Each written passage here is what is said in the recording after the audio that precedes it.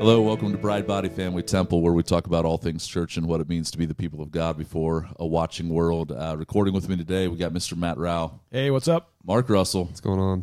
And for the first time, guest today, we have Mr. Cam Woolford. Hello. Cam is the director of Servant Leaders International, and we're going to talk a little bit about his ministry today and what God is doing through that as we kind of talk about all things church. Cam has just spent the morning with us here on a Friday with the interns and talking a little bit about what they do around the world and helping grow healthy churches and helping churches plant churches. And so we're going to talk about some of that stuff today. But Cam, it's good to have you. Good to have you with us. Yeah, great to be here. Okay. If you want to, just you can just kind of start just kind of high level, just a little bit of your story and how you came to know the Lord, and then we'll get into just kind of how you ended up where you're at today in this current season. Great. So I was raised in New England, southern New Hampshire, raised Roman Catholic.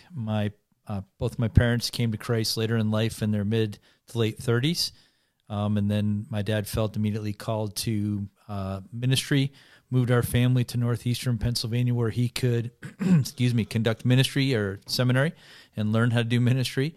And during that time period, I went along, was not a believer, but later on, 2 years later, at the age of 17, came to an understanding of my need for Jesus. And so at that point in time, felt this draw towards something more. I felt this need to become involved in ministry, something that was different than obviously the previous years. And watching my dad sacrifice and what he was preparing for, I began to ask questions. And so joined a team that took a trip for a summer ministry in Argentina and in Peru. And so through my time there, God really began to tug at my heart that international mission, something that was a new concept to me, was quite possibly for me. So I came back, graduated, and went to Bible college. And in Bible college, had the opportunity to spend a year internship my junior year in southern Ecuador. Through that internship, was partially in Lima, Peru, and in southern Ecuador. God really pulled again in my heart and affirmed a call to mission. So I came back, got married, and began the process to become a full-time missionary church planter in Ecuador. So that was 1992. 1995, my wife and I began to travel for 2 years to raise support. Took us 2 years. Went to language school. Previous to that, we were church planters in Southwest Michigan while I worked full-time to pay off my school debts. We raised the funds, moved to the border of Mexico, studied Spanish, and then moved to Ecuador as church planters in southern Ecuador. In Ecuador, I was involved in 3 church plants over a little bit more than 10 years, and then moved to Costa Rica and church planted in Costa Rica. And during that time, really began to question the models and the way we were doing things, and out of that, Servant Leaders was born. Okay, and what year was that when Servant Leaders officially 2014 unofficially, 2016 officially. Officially, okay, cool. And along the way there, had a couple kids. Yes, I have 5 children. Yep. Yes, I have 4 girls and a boy. Yeah, and so I don't think I picked up in the other times that we've talked, but you were doing. Were you directly involved in planting a church in Michigan, though? When you said you were paying off your school debts? Yes. So we worked with a gentleman from Puerto Rico who worked for Whirlpool. He was an engineer, and every evening he dedicated his time to plant churches amongst mainly Mexican migrant workers. Okay, all right, and so a lot of roots and connections, just kind of natural connections down in South America, Latin America. But where else is Servant Leaders at today? What other countries? Our team members are in Germany. We have one gal getting ready for Spain. We have team members here in the United States, Nicaragua, Costa Rica, Ecuador, and Brazil. Okay, awesome. Yeah, and one of the things when we met Cam several months ago, I just felt like kind of just a natural connection where we could lock shields was just in kind of a lot of the way that you kind of think about church, and really the church itself, the local church itself, being the kind of primary sending agency, or that real training should take place in the church. And not to be super cynical, but sometimes I feel like everybody says that, but it isn't really the way it actually functions. And so just talk a little bit about what you guys are doing with servant leaders international, and just some of the ways that you guys are equipping and trying to make that a reality, where the local church is a place where people can be trained and disciples can be matured and sent out. So we really truly believe that the church is central to God's mission, and we believe that the church is the most powerful organism on the planet. Amen. Yeah. And so what makes it the most powerful organism is that God working in and through transformed men and women who now he uses to extend the frontier of his kingdom. And so as we began to look at the church as church planters and began to ask questions concerning the church's ability to function as that entity that God uses to go out and impact the world, does it have what it needs? Do we truly seek to make it that, or are we in a way diminishing its power? And as missionaries, we for many years planted churches that were not able to thrive beyond where we left it. And we celebrated churches that survived but didn't really reproduce. And so we began to ask ourselves, how do we get the resources, change the mentality, the culture of the local church to help it arrive at the point, no matter where it is in the world, that it is able to move beyond itself, first out of strength. So we believe in exporting. So many of us that were moved into church planting were sent out of churches that weren't church planting churches, right? Yeah. And so they were asking us to go do things that they weren't themselves doing. And so when we would leave churches as church planters, the expectation wasn't that they would now become a church planting church. And so we created these churches that were one-hit wonders, that they were not able to go beyond what we had just done with them.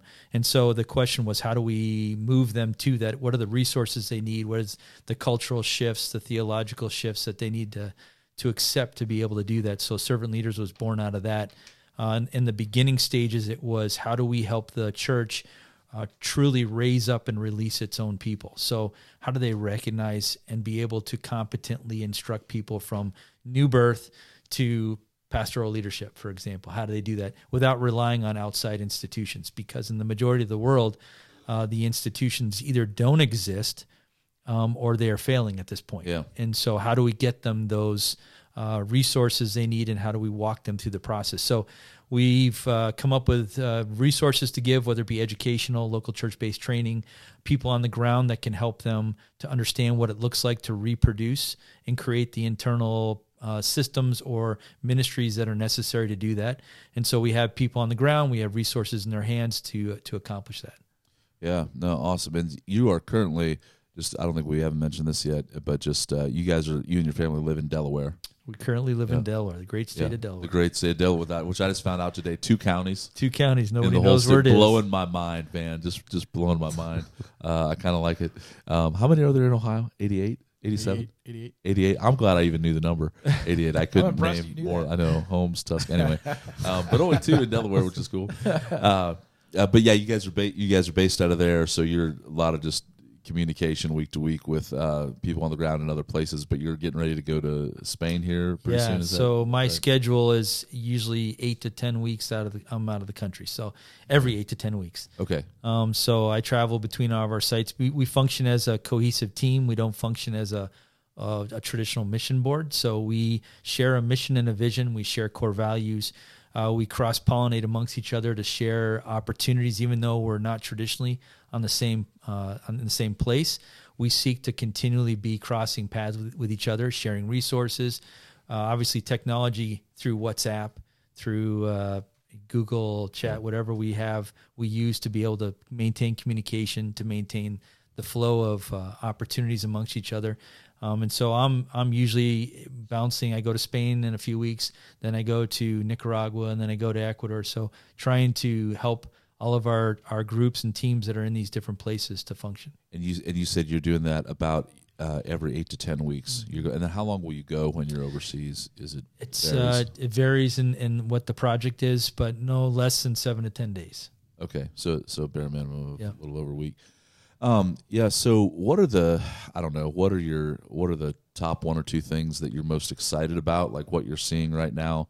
And what are the top 1 or 2 things that you're most frustrated by, just in kind of the work that you're doing, or challenges maybe? Sure. I think right now, Latin America, for example, is in a spot developmentally with the gospel that they are harvest. They are truly seeing young men and women really desiring to go forward and to do high level ministry. And so we definitely don't lack the personnel that we could be working with and training. And that's just something that like just the Spirit is doing right now, or there are external pressures and that. Not that those are totally mutually exclusive things, but like you're seeing like just a hunger. Yeah, hunger. Yeah, a hunger for spiritual growth. That's different than what you've usually seen in the past. Yeah, it's been growing. Since the '90s, I've seen it grow, but it's definitely coming to a point where I think that, and people have talked about this for the last 15 years, a shift in missions focus where missionaries come from. We've definitely seen a drop here in the States. Right. And then we definitely see an increase in opportunity in Latin America. The challenge has been with that blessing, we have more young men and women that we could be putting into internships for training. What we don't have are the means through which to get them over into the rest of the world. It's very difficult to create opportunities, obviously financially, to give them the push forward financially to make that move. We have a young gal right now we're working with. She's a trained dentist. She has her passport for the European Union, and we are working with her church in Ecuador. Her church cannot leave the borders of Ecuador. They couldn't travel to investigate in other parts of the world. They're not, number one, permitted by visa restrictions, number two, financially. So we're partnering with them to help them send her to Spain. And so helping to facilitate. So that's just one of many stories that we are excited about in the near future and how God is working. Sure. Yeah. And what about some of the challenges or things that you... The challenges, I think we have lived in no time like now, where I think very much like when you had Paul coming into the period of time where the church was just exploding and God had unified the Roman Empire to provide freedom to cross borders and his ability to go into cities without passports and visas. He just cross anywhere. We've experienced that in a greater way in the last 50 years in a growing sense with globalization. The problem is with that could be coming to an end. So we're seeing that a lot of the countries are destabilizing. For example, an American presence to go into the greater parts of the world right now is diminishing. It's not growing. And so the challenges are, how do we change our role as an American church to become a bridge to help facilitate, not as the pioneers, but the facilitators of helping the culture like in Latin America to be able to go into those places now. Okay. Yeah. No, awesome. And are you seeing like in some of these countries, like guys that are willing to just go kind of down the road or to a city over and continue and wanting to just plant churches within their own country, their own region? Yeah, we encourage, again, going back to the idea of exporting. Like I said, most of us were sent out into church planting, and most of the guys that I worked with had never church planted before. We don't want that to take place in those churches. We want them to export the best of them. Sure. We want them to bleed out their best. Yeah. And so that means that they first are men and women who are conducting that level of ministry in their town, in their city, in their region, before they consider moving out. And so encouraging that, it's a little bit longer of a process, right, to help them to do that. And it takes churches that will walk alongside them. But in the long run, if we can help them bleed out their best in that way, we'll have long-term opportunities. Okay, will you just what was it that convinced you ultimately to reconsider like model, essentially? Something we've talked a lot about here is just kind of church model systems, things that go on that I feel like a lot of people are a part of, but maybe don't necessarily fully understand they're a part of it. It's just everything they've known. And so what was it? Was it theological commitments? Was it practical things you saw? I know those things aren't always mutually exclusive either. It sounded like you had some theological convictions just about church and mission and what that is, and then maybe weren't necessarily seeing that actually play out on the field. What was it? I guess just talk a little bit more about kind of how that process happened for you. Was it individual? Was it multiple people? Kind of, you guys are seeing this, feeling this. What were those things that? Yeah, I think that the idea of if you ask most guys that go into ministry and they are Bible school trained. They went to Bible college or seminary. When they arrive at the local church level, their struggle isn't many times with theology. It's the practical application of how do I deal with people? How do I work well with others? How do I manage the finances? So the practicality. So arriving on a foreign field in church planting, you really, and again, many who had not done this previous arrived there very ignorant of what the process is. And so you're feeling around in the dark trying to make this work. And so as you go through the model and you begin to see the gaps, you begin to see that, hey, I can gather some people, but I have no clue how to train up men and women beyond basic understanding of their Christian life. Like, can I take a guy and walk him through, it's come to Christ, he's a first generation believer. Can I actually move him to being an elder? Can I do that? I've never seen that. So you begin to see these holes and gaps, and so you begin to ask different questions. At the high level, when we would walk away from a church, when I walked away from the first church that we helped plant, the internet was just getting going, so communication was pretty rough. But they struggled, and every time they struggled, I struggled, because your heart's intertwined with people that you poured out into, and you love them deeply, and you begin to see, I made some mistakes. I did some things wrong. That leads you to ask different questions about, okay, is this model the right model? So, for example, in the beginning, my model was the one I had seen amongst the missionaries that I worked with, was the man and the money. If I can raise up the man and get the money to pay him, I can get out of there. I can turn the church over, or in their terms, they called it graduating. And then if the church was graduated because I had the man and the money, then they would celebrate if the church stood after a year. Then that was like this marker of success. And I began to think, no, the marker of success should be that church is thriving. They're raising up and releasing the men and women that are amongst them, and they're able to reproduce what I did with them multiple times over. It's good. Do you feel like there was anything, I don't know, unique or specific to going into some of these different contexts and trying to maybe, I don't know, start from zero, like actually produce this that was necessary for you to kind of see some of those things? I guess on the other side, like if you have just stayed in the States and become a pastor at a church, what I've experienced, do you feel, like what was it about going, leaving, seeing a different context that I guess helped pull some of those things out? So I mentioned this before, but I think that the primary purpose for us becoming involved in church planting in Latin America was for my own progressive sanctification. Mm-hmm. God used that field, that opportunity, those circumstances of struggle, of tension, of whatever, to form in me a heart that would seek him. So that couldn't have taken place for me where I was in Michigan or in Pennsylvania. Yeah. And so I think that God, in his wisdom and his grace, he places us in positions, if we're open to listen to that, where we will receive the greatest amount of care and growth from him. And so I think that was evident. Yeah, it's as you're talking there, I was just thinking about, I think there's and feel free to disagree with this, I'm more just wondering out loud here, but it seems that there's two different camps. You have guys many times that are, and this is, I want to preface this is going to be a tad cynical and stereotypical, so probably not fully fair, but there's enough truth in it that it's probably worth saying, okay? Is that you have guys that are like formally trained and have the theological background, education, and like know theology and stuff like that, but sometimes they're just not likable. Like people aren't attracted to them. Like they're not like, and I know we talked about, like, I agree with you, like not just the man and the money, like you're just attracted to a man, but on some level you have to like be able to like connect with people if you're going to do ministry. And so you don't have that. And then other times you have guys that are like, they just naturally kind of draw a crowd. I don't mean like a big crowd, but I just mean they're just likable. People are kind of like attracted to them, but they don't have the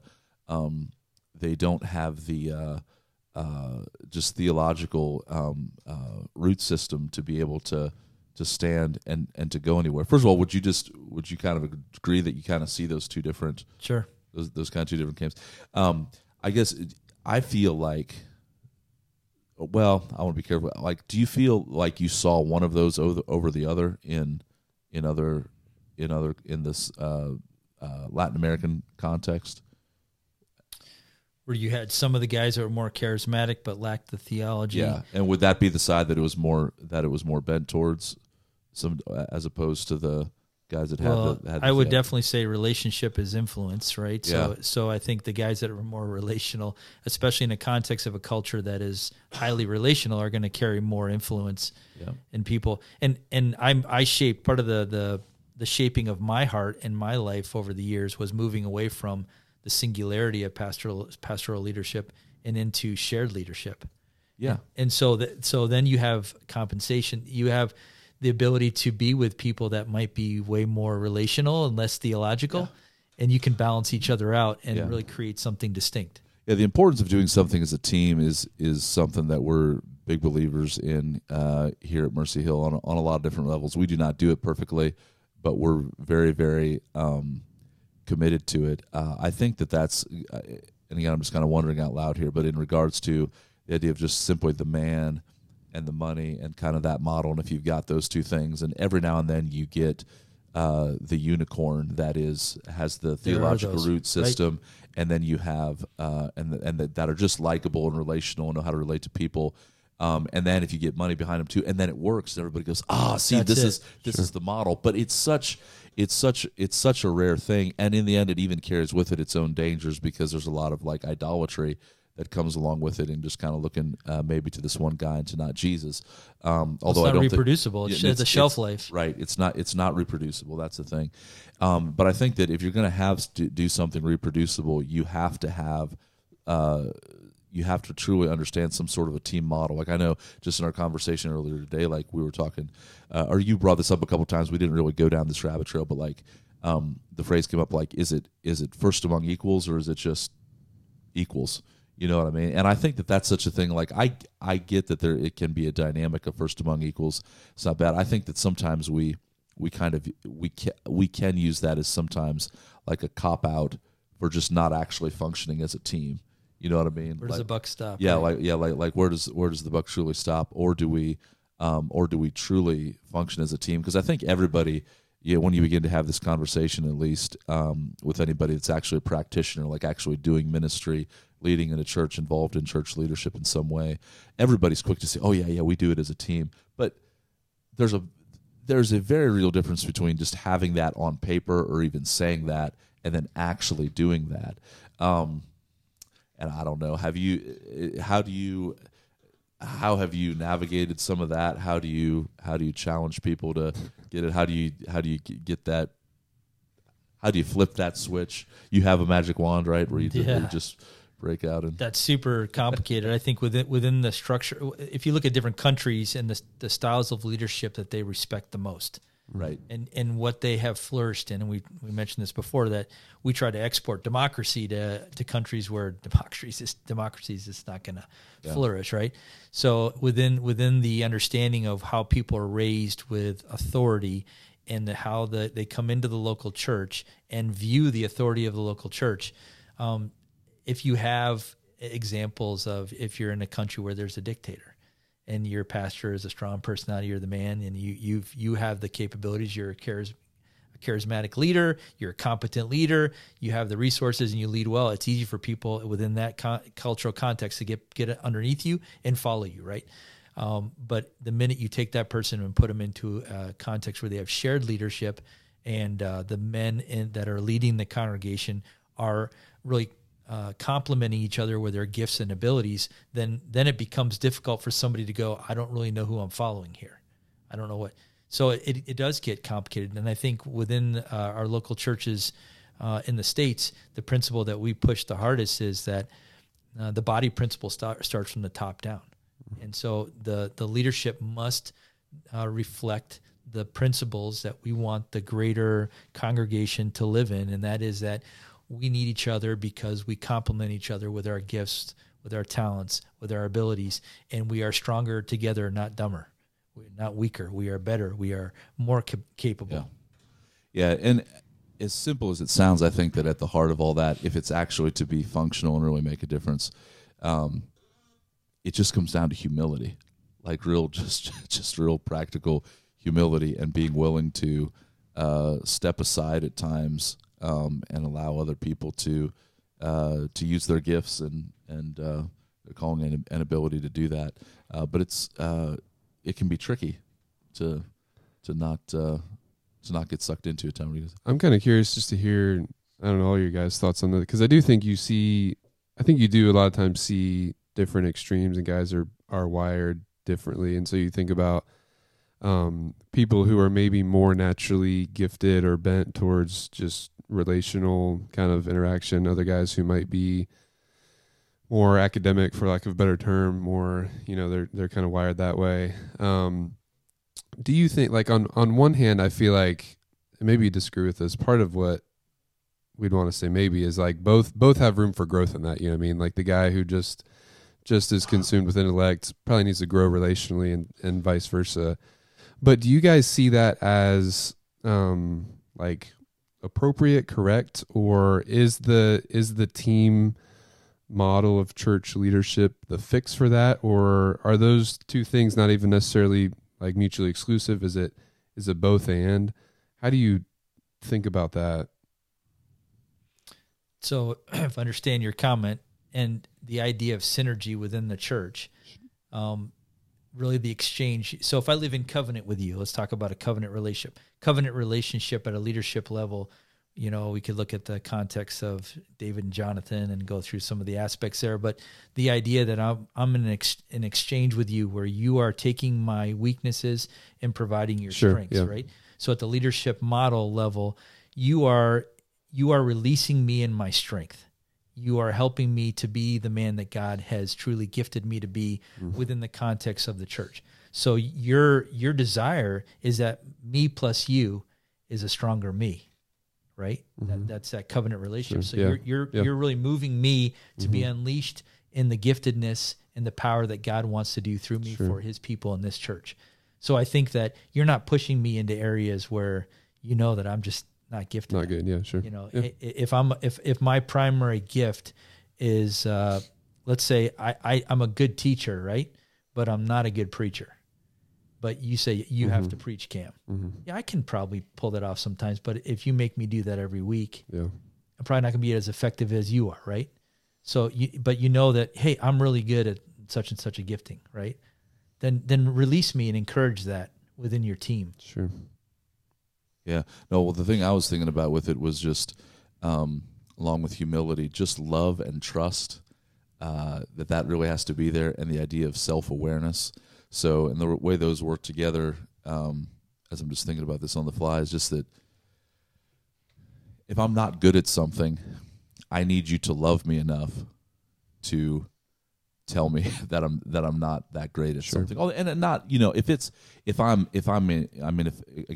A is I'm good at it and F is I'm just failing. Usually if we're an F and a D, we don't like doing it anyway because we're self-aware that we're not that great. But many times we might be a B or a C, but we think that we're an A, and so we need people that love us enough to tell us that I know you think you're an A, but you're actually a C minus here, C plus. They need to love me enough to do that, because sometimes we don't always want to do that. On the flip side of it, I also need to trust that person loves me enough. I need to trust their input, that even if I like just cognitively, I'm like, no, I'm killing it. I'm doing a great job. Right. Like I need to, you know what? Like these guys are both telling me that I'm wrong, and just do it. And that's where, like, I don't know, like some of the actual trust in actually functioning as a team, I think needs to be there. But if you don't have those mature character qualities that the Bible calls us to, in terms of submitting to one another out of reverence for Christ, of just being humble, of considering others as more important than yourself, as being willing to take not just a second look in the mirror, but like a second and a third and a fourth look, and like really, being willing to be honest about maybe some of the motives that are going on in your heart, then I think outwardly some of the stuff that's on paper about, like, I don't know, flow charts and how things actually, I can't think of the other word. Anyway, flow charts are just like, structures and the way things are actually laid out. A lot of that means nothing. Well, you'd be a board. You might be able to be a board, but you'll never be a team. Exactly right. You'll never be a body. Well, and even that is important to say. It's like there's a difference between just a board and a body, or a board and an actual functional team, or family, or guys, in a foxhole that have each other's back. It's but that's super difficult to teach. Like, I think that you can teach theory on that, but I think that's caught more than taught. 100%, and which is where then you get into the conversation about actual discipleship, because and this is one of the little phrases we use in our E2 course. I'm not saying it's gold or that it's original with us, and it could probably be said better, but that the difference between like just discipleship and just teaching in general is that discipleship is truth coming through relationship. Now, you have an aspect of relationship in like a Sunday school class setting. So, you go to Sunday school with somebody for a decade or 2 decades or more sometimes. It's like there's some relationship there. But I'm talking about something deeper than that, where it's truth coming through the context of real sit-downs and transparency and seeing each other, in not just in classroom settings, but in other settings as well, where that can, as you said, actually be caught rather than taught. And at the end of the day, it's like anything else with values. It has to just be embodied, so to speak. And if we're not seeking to embody those values, then it just kind of falls apart. Man, we're 31 minutes already. I always love when we overrun where we're at, and I'm like, we need to begin to land the plane. But we're going to come back here, and we're gonna do another episode or two with Cam and talk about some more of this stuff. But I just want to thank Cam for being here for this one once, and just appreciate what he's doing. And I've enjoyed getting to know him better. And we'll talk to you next time, and he'll be joining us as well.